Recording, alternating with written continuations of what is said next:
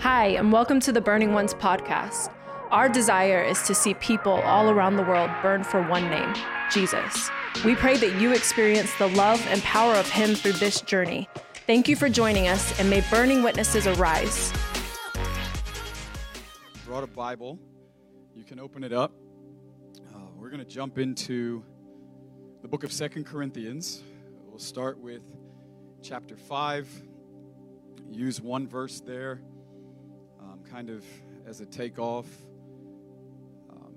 We'll probably use a lot of the Bible to create the point that we're going to emphasize this morning.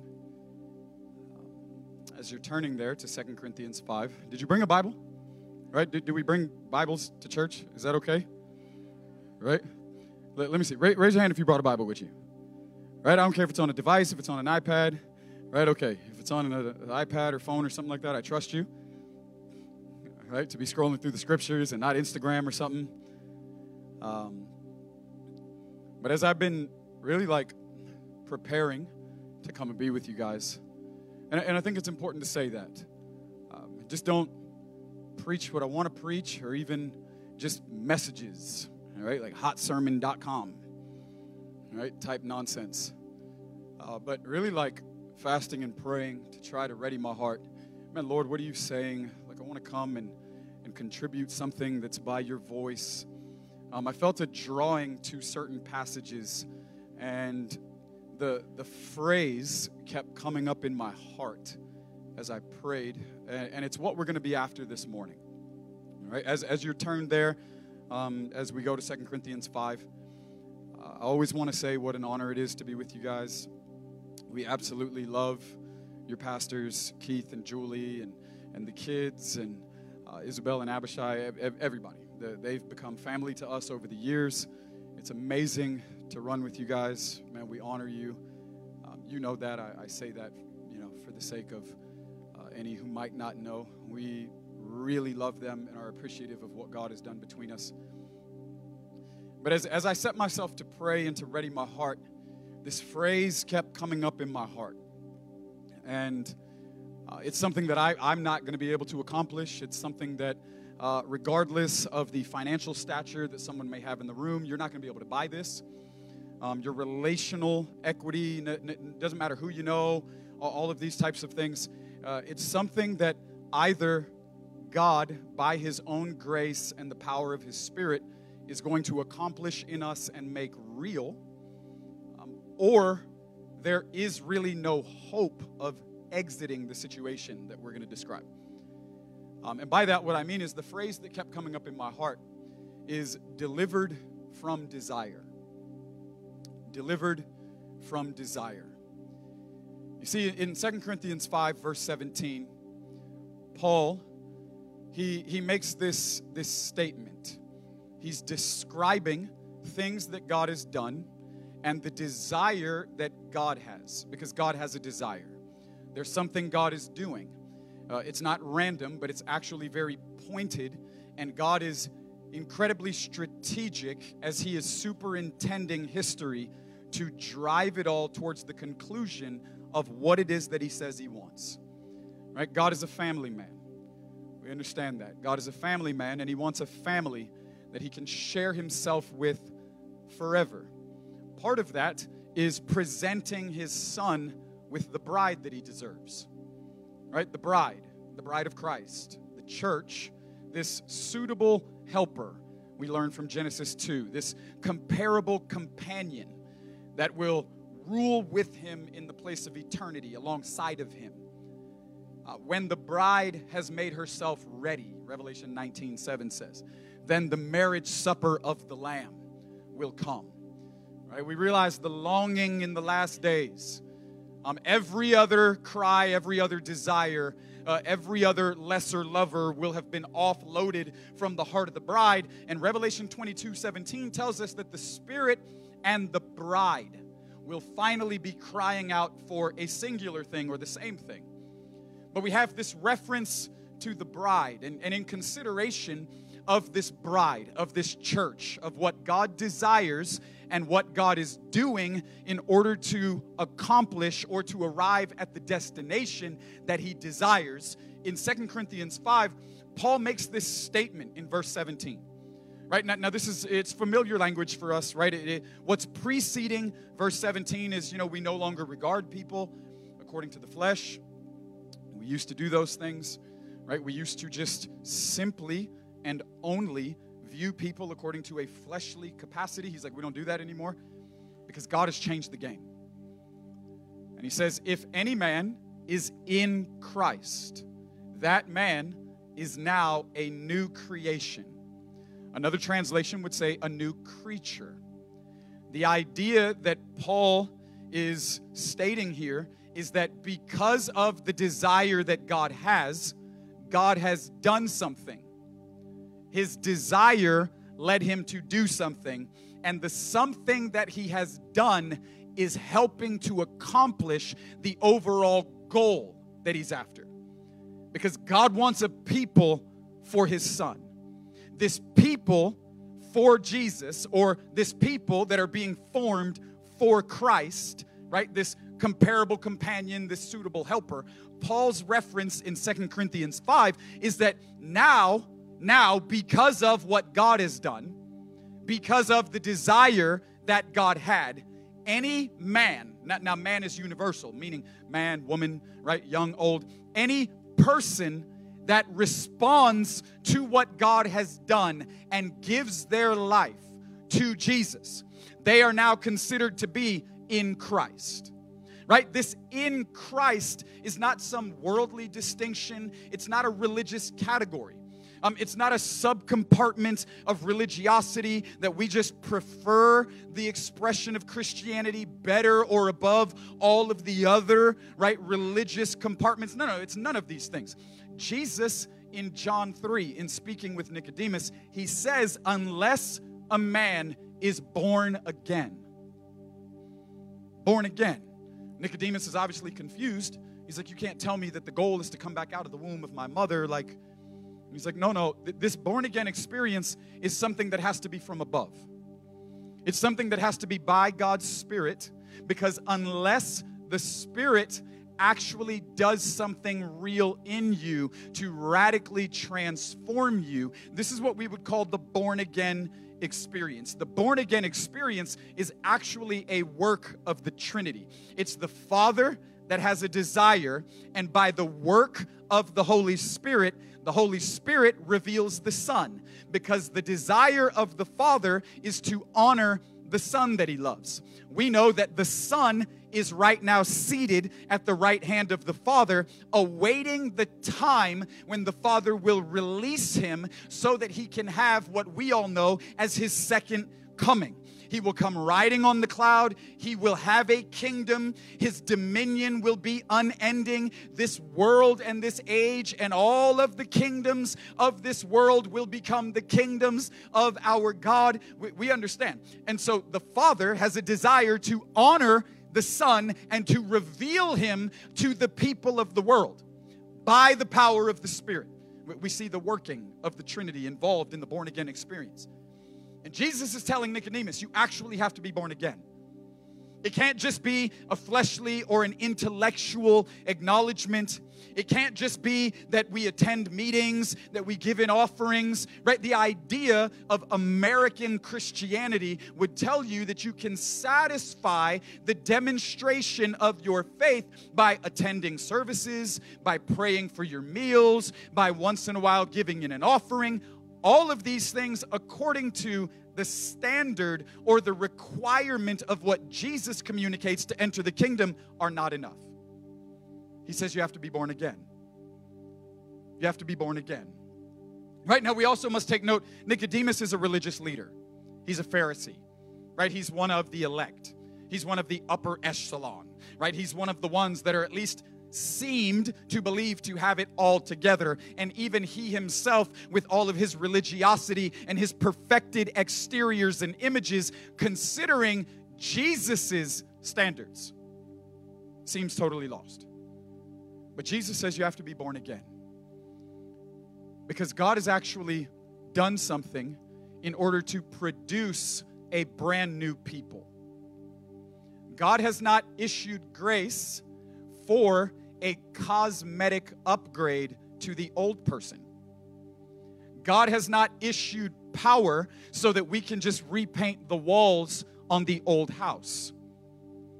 God has not laid down his own life, sinless, unblemished, perfect sacrificial offering. God has not laid down his own life just so that we can kind of redecorate our old life. But according to Paul in 2 Corinthians 5, what God has dreamed of and what he has done in order to make sure that he can have everything that he's dreaming of is he has now provided the provision for you and I to experience an exodus. He's given us power for a Passover to come out from one reality and to be translated, as Colossians would communicate. You've been translated, you've been transferred out of the kingdom or the domain of darkness unto or into the kingdom of light, now under the dominion of the Son that the Father loves and longs to honor with all things. Paul is communicating that this is not just some religious image, but that God has actually made provision for you and I to become a brand new person. And the idea of this brand new person, the language that Paul would use is you and I, those of us that are born again, right? So by the Father's desire, the power of the Spirit, the Son has been unveiled to us.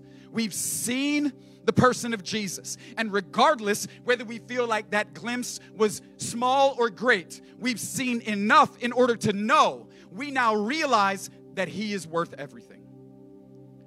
And we're going to give him our life. The Spirit is empowering surrender. The Spirit is giving grace to bring our lives subject to the one that we've now pledged our allegiance to and we have now confessed is King. And so Paul says, if this is the reality of your life situation, you have been born again, then you are now in Christ. And being in Christ means you're a new creature. You're a new version of human. You are not what you used to be. The old man has been laid to rest. For if any man is in Christ, that man is now a new creation. That man is now a new creature. Old things have passed, and all things have become new. This has been done by God himself, reconciling us back to God in Christ. Paul is saying, if you are in Christ, you are to be something entirely different than what you used to be. There's been power for a Passover. He's made provision for the experience of our Exodus. And obviously I'm using language from the days and the slavery of Egypt intentionally to paint a picture for us. In the days when for almost 400 years, the children of Israel experienced a bondage, an enslavement. They were taken captive. Pharaoh ruled in the place of Egypt. It's the painting of a picture, the reality of a power, of a principality, of a wicked ruler, governing forces of darkness and the kingdom of wickedness itself, enslaving creation. Paul would say, don't be conformed to the pattern of this world in Romans 12:2. 1 John 5:19, John would tell us, beloved, there are two categories, right? Either we belong to God, we've come alive to his Son, we're living by the power of an abiding Holy Spirit, a divine life that has now possessed us and aligned us with God's heart and his desires, or, he says, beloved, the whole world is under the sway of the wicked one. Paul's language in Ephesians 2 would say all of us at one point lived under the tyranny of the powers of the air. The overindulgence of satisfying our lives in an ongoing way with the lustful cravings of the flesh or the lustful thoughts of the mind. So God chooses to raise up a man by the name of Moses, right? We're all familiar with the story of Moses, right? Moses is born in the days of an Egyptian captivity. He's raised by a particular system that God is going to have him confront. But there comes a season of Moses' life where he must be called out. He must be pulled away. There has to be a separation of sorts because the system that Moses was raised in began to gain traction in Moses' heart. And he just didn't live in it, but it began to live in him. What he was raised by, what he was surrounded by, he just didn't live in it, but it began to live in him. And we know the story. Moses comes out and the Egyptian is fighting with the Hebrew. And it says that he slays the Hebrew and buries him in the sand. And other people find out. And God pulls him out. Because eventually there must be this come out and be separate. Eventually God's desires to have a people for himself. Be ye holy, even as I am holy. The dream of God to repopulate the cities and nations of the earth with a radically transformed people, with a people that have been redeemed. They've been reconfigured. They're a new version of humanity. They are a sign and a wonder because they are something entirely different than what the fleshly man or the system of the world is able to actually produce. They are bright, they shine, they burn, they've come out, they are separate, they are provoking because the world recognizes they can't produce a product by the power of what God has done. This new creation is one of the means, it's one of the channels that God is actually glorifying himself in and using to ready the earth for the day when he will return his son. And our hearts as a new creature are being readied for the return of King Jesus. And now our lives are being used in an instrumental way as God is literally scattering us all over the world and planting us in the soil, every continent, every nation, every city, so that we together as this family of new creatures can help in the dream that God desires. And Paul is saying that there's actually power to produce this people. And Moses gets ripped out, but he comes back. And he comes back. And when he comes back, there's the confrontation of kingdoms. And the confrontation of kingdoms is so that God can establish himself. Right? God is. It's the way he refers to himself. The one who is and was and is to come. He is. And what he is, none can compare to. And so this isn't like a demonstration of power between two really amazing opponents and we're just looking to see who wins out in the end. This isn't like blow for blow, tit for tat. This is not the story that the Exodus situation is actually communicating to us. Moses comes back, and it's not for some rival or some competition, but he comes back so that God can expose and make a mockery of all of the idols of Egypt. And all of the gods of Egypt, they are put out on display, and they are made a mockery of. As through 9, 10 different plagues, God establishes himself as the one who is the Most High. Every bondage that they experience, God conquers. Every limitation due to wickedness that has governed the experience of their lives, God overturns. He issues power through signs, wonders, and a demonstration of himself to a people that completely overrides the seeming authority that Pharaoh enjoys. And God comes to show who he is. And in showing who he is, he defeats darkness and calls a people out of the prison cell of wickedness.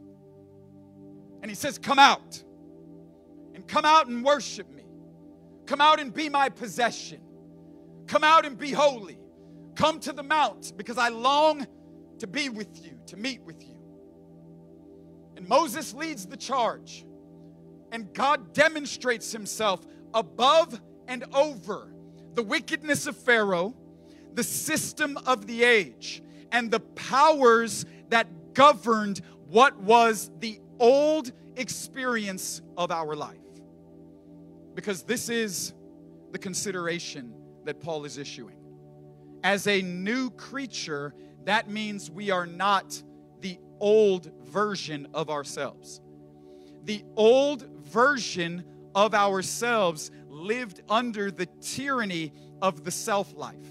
And the self-life was being constantly infused by the influence of powers, by wickedness, and what we knew to be natural was because of the nature that we inherited as a consequence of the garden. All of us had a nature that was natural. And the world system around us constantly conditioned us, or we could use this term, discipled us to believe that the appetites that were associated with our old life had a right to be consumed or to be fulfilled, that there was a pursuit that was normal because what was sourcing our life was a nature that we were all born with. This is the consideration in Galatians 5 where Paul says we are no longer just simply natural alone according to the self-life or the old nature. He says we're now a spirit people. And as a spirit people, we are now led by the Spirit because we live in the Spirit. And our nature has been radically transformed. Our appetites have been reconfigured because the life that we now live is a life that has now been given to us by the power and the grace of God's own Spirit that is now alive on the inside of us. Because those of us that have pledged our allegiance, we've given our confession, we've bowed our knee, we've surrendered our life, God has filled us with His Spirit. And in filling us with His Spirit, He has conquered the old man and the nature associated with the old man. This is not a move that was counter. It wasn't like, oh, well, if you jab, I'll jab. This was not a move that was counter. It was a move that conquered. Paul says in Romans 6, in the consideration of entertaining sin or enjoying it because God has now given grace, and I love the way that the Passion Translation writes it. He says, how can we even be talking about sin? You've moved out of that house. You no longer live there. It is no longer your primary place of residence. Why do you think that you can vacation there from time to time whenever you've determined that it's appropriate? Paul is saying that because of what God has done, we have now experienced a wild and powerful transformation. And part of this wild and powerful transformation is a radical reconfiguring of our nature to where now certain things that are natural are because of this new nature that we have. So now, according to Matthew 5, verse 6, which is actually Jesus on the side of the mount issuing the Beatitudes, Jesus says, "Blessed are you when you hunger and thirst for righteousness." Because of what God has done in the transforming of who we are as a person, there is a reconfiguring of our nature, which means we don't have the same nature that we used to have. The things that used to be normal because it was natural are no longer normal because our nature has been radically changed and God has given us his life, and now his Spirit is what's sourcing this new life that I now live. So now there are things that are normal because they're natural to God. And this is what God considers to be righteousness. It's a quality and power of life that is only made possible by the grace through his Spirit that he has deposited into the human experience. It's a life that we cannot live without him sourcing the expression of it. This is right. A life in the power and quality of what reveals God himself. This is righteousness. And he says, because of what I'm doing and what I've done, you can now hunger and you can thirst for righteousness. Because before, you used to hunger and thirst for other things. There were cravings associated with your old way of living. There were demands that your appetites put on your life because of the consistent conditioning or discipleship that you brought on your life. There was a way that you trained your appetites that it was okay to be satisfied. But in this thought process, Paul says, because you are no longer what you used to be, there is now the issuing of power by God's grace because of his own life through his Spirit that he has shared with us that actually transforms us from the inside, which then gets demonstrated on the outside. And because of this new nature, there's now a new hunger. Because of this new nature, there's now a new thirst. Because of this new nature, it now demonstrates or expresses itself with a new way of living. Because God's not just trying to paint the old house. He's completely demolished the old house. He's entirely laid the old man in the grave. And we too have been raised up to new life. See, I think the problem with all of this is that sometimes we learn to settle. And what I mean by that is, we're not like Jesus because we just learn like Christian tricks, right? It's not just the false or the hollow attempts at activities that make us like him. We have to come to a place where we realize Jesus did what he did because of the power source of his nature that fueled all of his life. That it was all of his life that was lived in a certain power or quality. And so the demonstrations or the exploits or the activities were being fueled by something. That there was a power source that was at work that actually animated this man that was filled with God's Spirit. But for us, too many times, we learn how to do things that only affect us on the outside. Right? And unto this, Jesus even himself, in Matthew 23, he rebukes the mess out of these Pharisees. And he's like, you guys are whitewashed tombs, and you know it. You're hollow on the inside. You're bankrupt. You're full of dead men's bones. He said, you have perfection on the outside, but corruption alive on the inside. And you're not actually paying attention to the real issues. You've learned through your religiosity how to suppress the dealings of what's going on the inside in order to put up the imagery through the activities of what people appreciate on the outside. Because this we do know. What happens on the outside is super impressive to people. Right? And Christians just have like this strange thing with like wanting to always like prove to other Christians how gifted they are.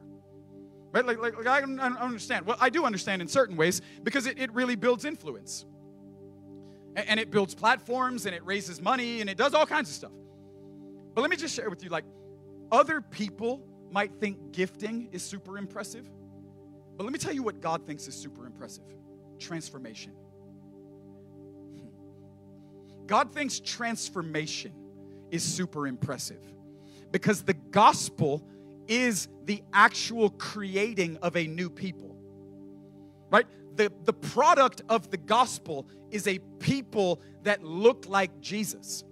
It's a people that have been pulled out of the world. They've come out of the slavery and the tyranny, which is the association with Egypt. They've been pulled out of the slavery and the tyranny. They are radically rearranged. They are reconfigured. They now live according to God's life that is on the inside of them, that has now become the power source to, in an ongoing way, conform them to the image or the pattern, because Jesus is the pattern. He is the provision. The provision is a person, and that person has become the pattern. And the pattern is God's desire. He is the first fruits alive from the dead. He is the firstborn on behalf of us so that he himself can have preeminence in all things. And when he rose, so did the pathway for all of our transition and transformation. And Paul says, our life now is being sourced by something entirely different. It's not the system of the age. It's not the tyranny or the influence of powers. It's not the captivity of our fleshly demands, where we satisfied ourselves by whatever it was that was the object of our appetite. We just went looking for whatever the appetite had a demand for, and therefore we felt justified because it was what was normal to us. Paul says, no, that's not us anymore. We're something totally different. And because we're something totally different, now, if any man is in Christ, old things pass away. Well, this is the problem when we don't properly deal with old things, is we learn how to do new things and we suppress old things. We learn how to hide them very well. We learn how to become cover-up artists. We learn the perfection of religiosity. We learn how to keep decorated the imagery or the ideas or opinions that we want to be formed about us. And we long and we hope in desperation for the moment where, like, the proper exposure doesn't happen to the corruption that I know is still alive on the inside.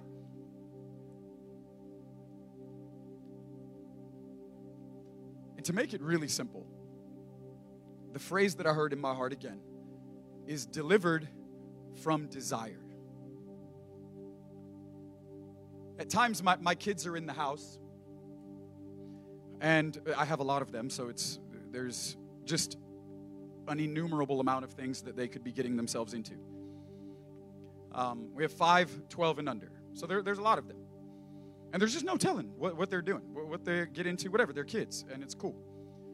But there are times when they do things that they know they're not supposed to do. And family meeting, we all got to sit it down, and, it's like, okay, here comes Dad again. And so Dad sits down with everybody, and I'm like, guys, listen, you can't do that. And sometimes it's super funny because my kids will respond to me, and they'll say things like, but Dad, I think it's really fun. I'm like, nobody asked you. Like I didn't say, don't do it if you don't think it's fun. But anybody who thinks it's fun, you can still do it. I'm like, no. Here's the values of the house.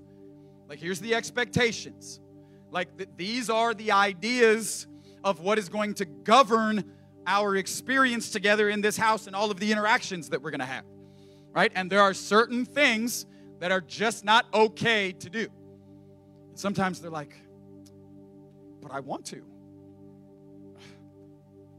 Man, did you hear what I just said? Are you for real? But what I've learned over time is that me telling them not to do something doesn't actually deliver them from the desire to do what they're doing. Right? And sometimes we want to bring legislation right? We want the law to come down. But wasn't that the issue with the law in the Old Testament? Right? We just find ways around being properly exposed by the law. We know that we're not supposed to do certain things, but rather than clinging to God in dependency, they found ways to keep a proper external or image alive so that they could still be satisfied or enjoy life certain ways by the corruption that was still alive on the inside. But that wasn't the deal. God wasn't trying to issue the law so that he could get perfectionism in the externals. He was trying to establish the law so that he could get proper dependency to deliver them from what the corruption was producing in the internals. But man just has this desire to perfectly paint the outside without properly dealing with the very real desires at times that we're experiencing on the inside. And it's like, well, Mike, let me just tell you, bro, that doesn't apply to me because, bless God, I'm saved. Okay. Then why is it at times that even in our saved experience, we still have these appetites?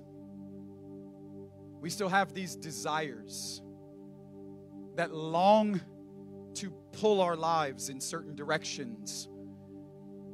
They ache, they crave satisfaction in particular ways that maybe we with a head knowledge know is wrong, but we still like certain things. And we just can't figure out why. We still enjoy certain things. And I just can't seem to muster up the power or the strength in my own life to turn the tide on something that I recognize, maybe in my intellect, maybe even in my confession, maybe even in the way that I've associated my life with other people or integrated into certain places or activities. I realize that certain things are not right, but what I also realize is that even though it's not right, I'm still experiencing a certain delight in what's not right. And so, at times, if we're going to be honest, I mean, we don't have to be. I mean, I'm going to be.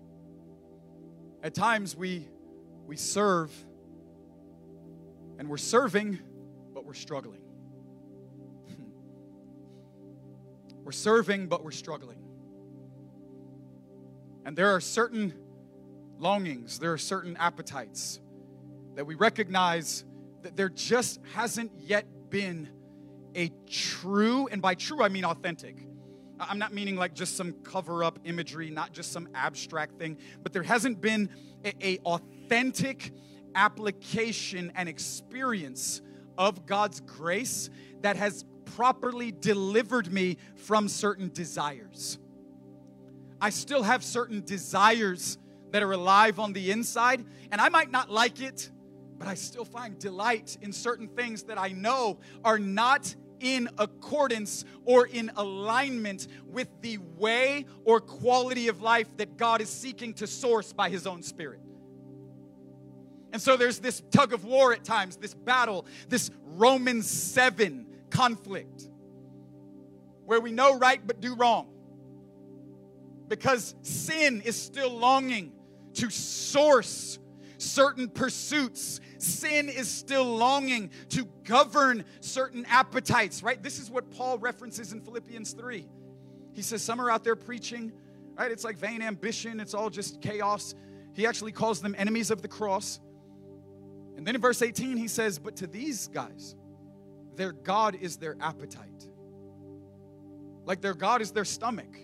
Whatever they're hungering after, whatever seems to put a demand in a fleshly way, it's what they still find delight in. And they just haven't been delivered yet from the desire associated with certain things that are still attached to an old way of life. And so we're serving, but sometimes we're serving and we're struggling. Right? We know. We come and we sing songs, yet we go home and we're still battling with porn and perversion and lust and the entertainment that comes through like a sexualization of culture. Right? We come and we give in offerings and we pray prayers and we may even serve in like sub or supplemental ministry categories here. Right? But the perversion is leading us to satisfy our life in a certain way, whether it's just visually or whether it's even physically. Right? And physically meaning like entering into maybe like masturbating and things like that. I'm not laughing because I think masturbating is funny. I'm laughing because some of you are probably only going to remember that I said masturbating. That's all you're going to remember. You're going to be like, oh my God, I can't believe he said that. But we're serving, but we're battling. Right? We come and we're a part of the greeting team or we play an instrument. And I'm not saying these things out of some sort of like desire for information or whatnot. My heart it's pure, like before the Lord in the things that I'm suggesting. I'm not suggesting by the examples that these folks are doing the things that I'm saying. I say that just to be clear. All right? We serve in different ministries. But yet we're bound by addiction. Right? And there's substances that we're craving and that we're giving ourselves to.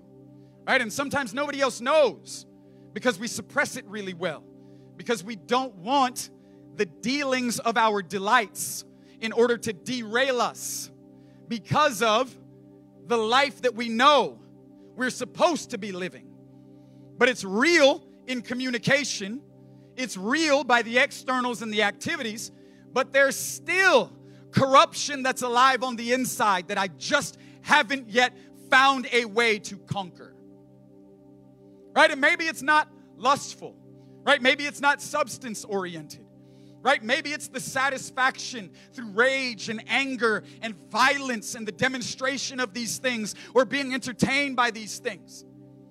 Right? Maybe it's through business dynamics. Right? Maybe we lead a business and we're cheating in business deals. And we know that we shouldn't be. But it's satisfying because of the accumulation, because of the influence, because of the stature. Right? There's a host of things that could be possible because there is no limit. All things are possible when sin is sourcing your delights. There is no depth or degree to which darkness will limit itself. Right? Isn't this what God told Cain?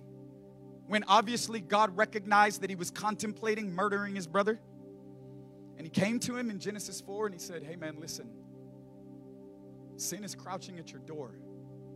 But what did he say? He didn't say, and look bro, like it just wants to entertain you once or twice a week. He didn't say like hey man, it's cool. Like it just wants to be a tag along every once in a while. So that like seasonally you can become like tag team partners. He said, no, it's crouching at your door and it wants to master you. Like it wants a hostile takeover. Like sin is pleasurable for a season, but the enemy seeks to steal, to kill, and to destroy. Darkness is not trying to buddy up to you, right? The time of dating devils and dabbling with things that we believe we are controlling the conversation in has to come to an end, right? And this is the reality of the provision that God has provided to those of us that are actually born again and in Christ. Is that where all things were possible on the one side of the conversation, where darkness was immeasurable and what it was looking to produce in the mastering of any life that gave itself to it. Now, grace abounds so much greater, and the light has pierced the dark night sky, and God has issued power to not just confront those things or to seem to counter them by way of an opposite resistance, but he has issued power to deliver us, to conquer the old man, and to raise us up to a stature and quality of living that is only possible because of the grace that he gives. And all of the old ways of living can now be buried. I understand that might sound a little challenging because you might say, well, Mike, you just don't get it, man. Like, oh, no. Oh, no, I get it. Oh, no, I really get it. Oh, I get it. I get it. I was in a very, very dark hole when God found me. Very dark hole. Drug addict, drug dealing, diseased because of the perversion that I was living in, incurable blood disorder. We would call it a sexually transmitted disease, to which there's still no cure. Science still has no hope. Pills and medications still can't help. Right? Like a really ugly dark hole. Violent, filled with rage, giving myself over to the ways of the world with a consistent conditioning of my appetites to put a demand on me being satisfied in particular ways, and finding a delight in darkness. I'm talking about a dark hole. But God, who was rich in mercy, and through his tender loving kindness, because of a dream that he has.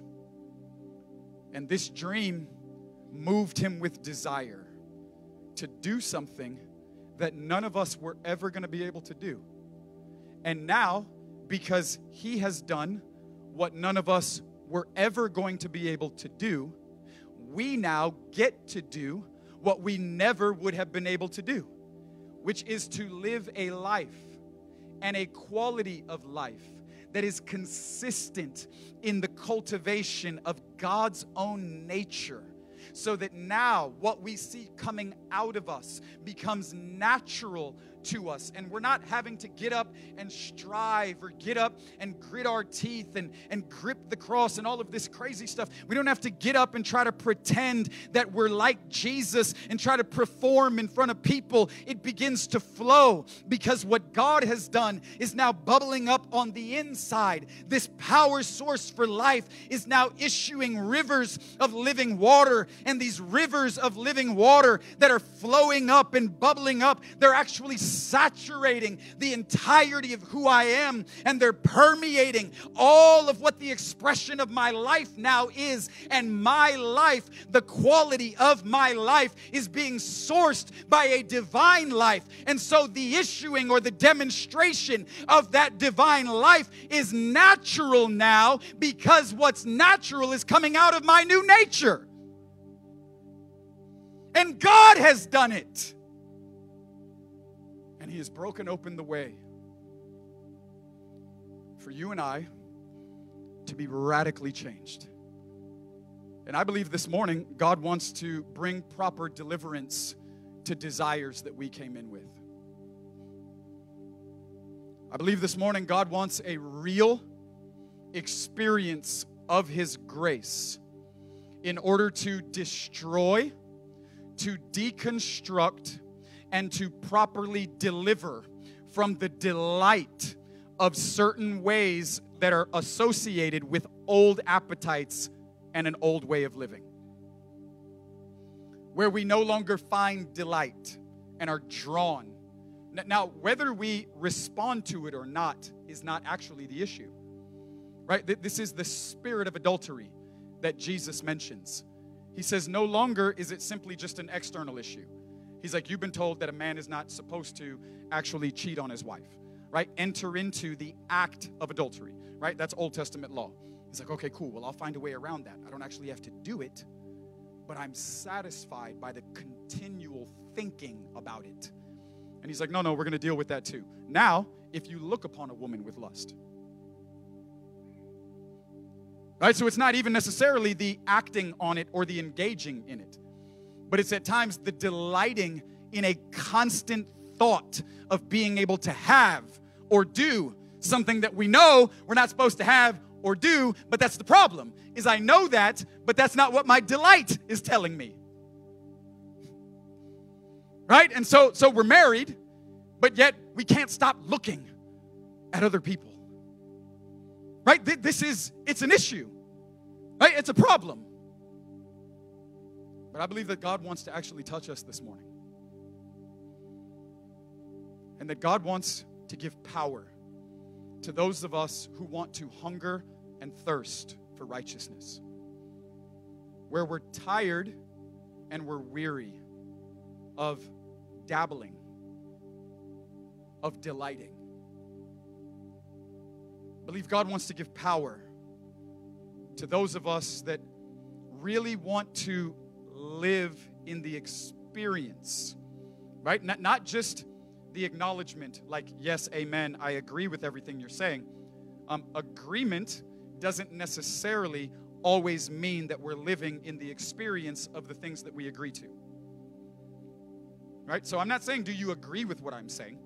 Right? I've done nothing except probably preach all Bible to you. Right? Like, just all Bible. So I'm not asking if you agree. Amening this doesn't mean that we're actually living in the quality of consistent experience of this. And that's what I'm saying, is that God this morning wants to give us grace to touch us in the place of our appetites so that we can be transformed in the hungers and the thirsts that maybe we came in with that are not revealing the quality of life that God desires for those that belong to His Son through this born-again experience. And I can't make that happen for you. God has to touch us by His Spirit. But I believe that this is the desire of the Holy Spirit this morning. So I'm going to ask you to stand up with me, and in a moment, I'm going to ask you to respond in a certain way. And by that, what I mean is I'm going to invite us to step out from where we are and come to the front and bring an offering to the altar. But before we do that, I'm going to pray something for all of us. And then I'm going to ask you to respond to God. Because I believe that if we would be transparent, right? Now, this isn't going to mean like we're going to come up here and turn around one by one and confess to everybody in the room. Like, that would be tragic.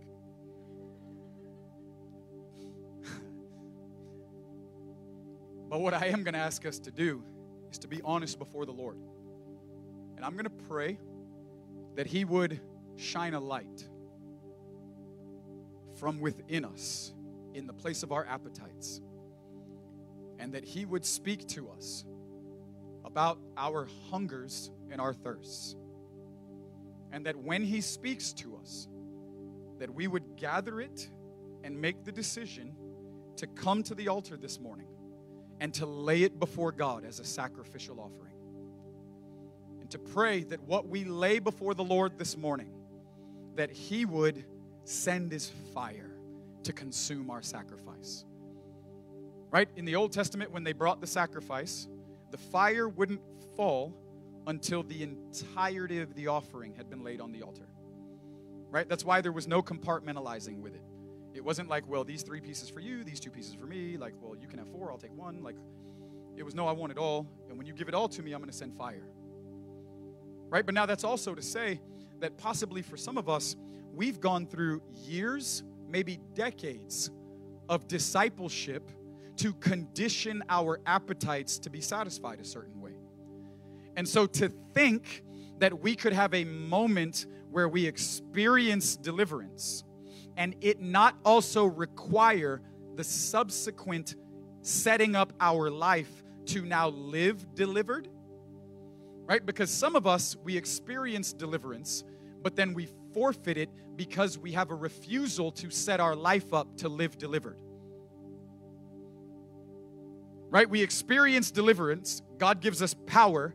He touches us. He does something that's authentic. But then we go back out and we keep living our life the way that we lived our life, which is the consistent conditioning that trained our appetites to be satisfied a certain way. So now that God has touched us, we have to then set our life up to be trained or discipled to satisfy those appetites in a way that God says is right. This is our part. Set your life up to live consistently in what it is that I've done in you. because there is a way of life that best stewards the grace that God has given us. And I believe that God wants to do that for us this morning. That He's going to touch you in the place of your appetite. And He's going to speak to you about particular things. And then once we have acknowledgement, that He's going to give us grace to respond to His invitation. And that we're going to be able to bring an offering to the Lord this morning. And we're going to bring it to the altar. And hey, listen, if I didn't mention something in my little list of things that I chose to reference, right? That doesn't create an exemption in the conversation. Well, you know what? I don't struggle with that, so that gives me my out. He didn't say what I actually struggle with, so that must not be something that God wants to deal with. Right? We can be really silly at times. Right? That's super silly. Right? So let's understand, right? God is speaking to all of us. And when I ask Him to speak to us, He's going to say whatever He wants to say, even if it's not something that I might have said. Thanks again for listening to the podcast today. We pray that it has fanned into flame the love that you have for Him. If you would like more information about Burning Ones, you can subscribe to our YouTube channel, follow us on social media, visit our website, burningones.org, or download our app.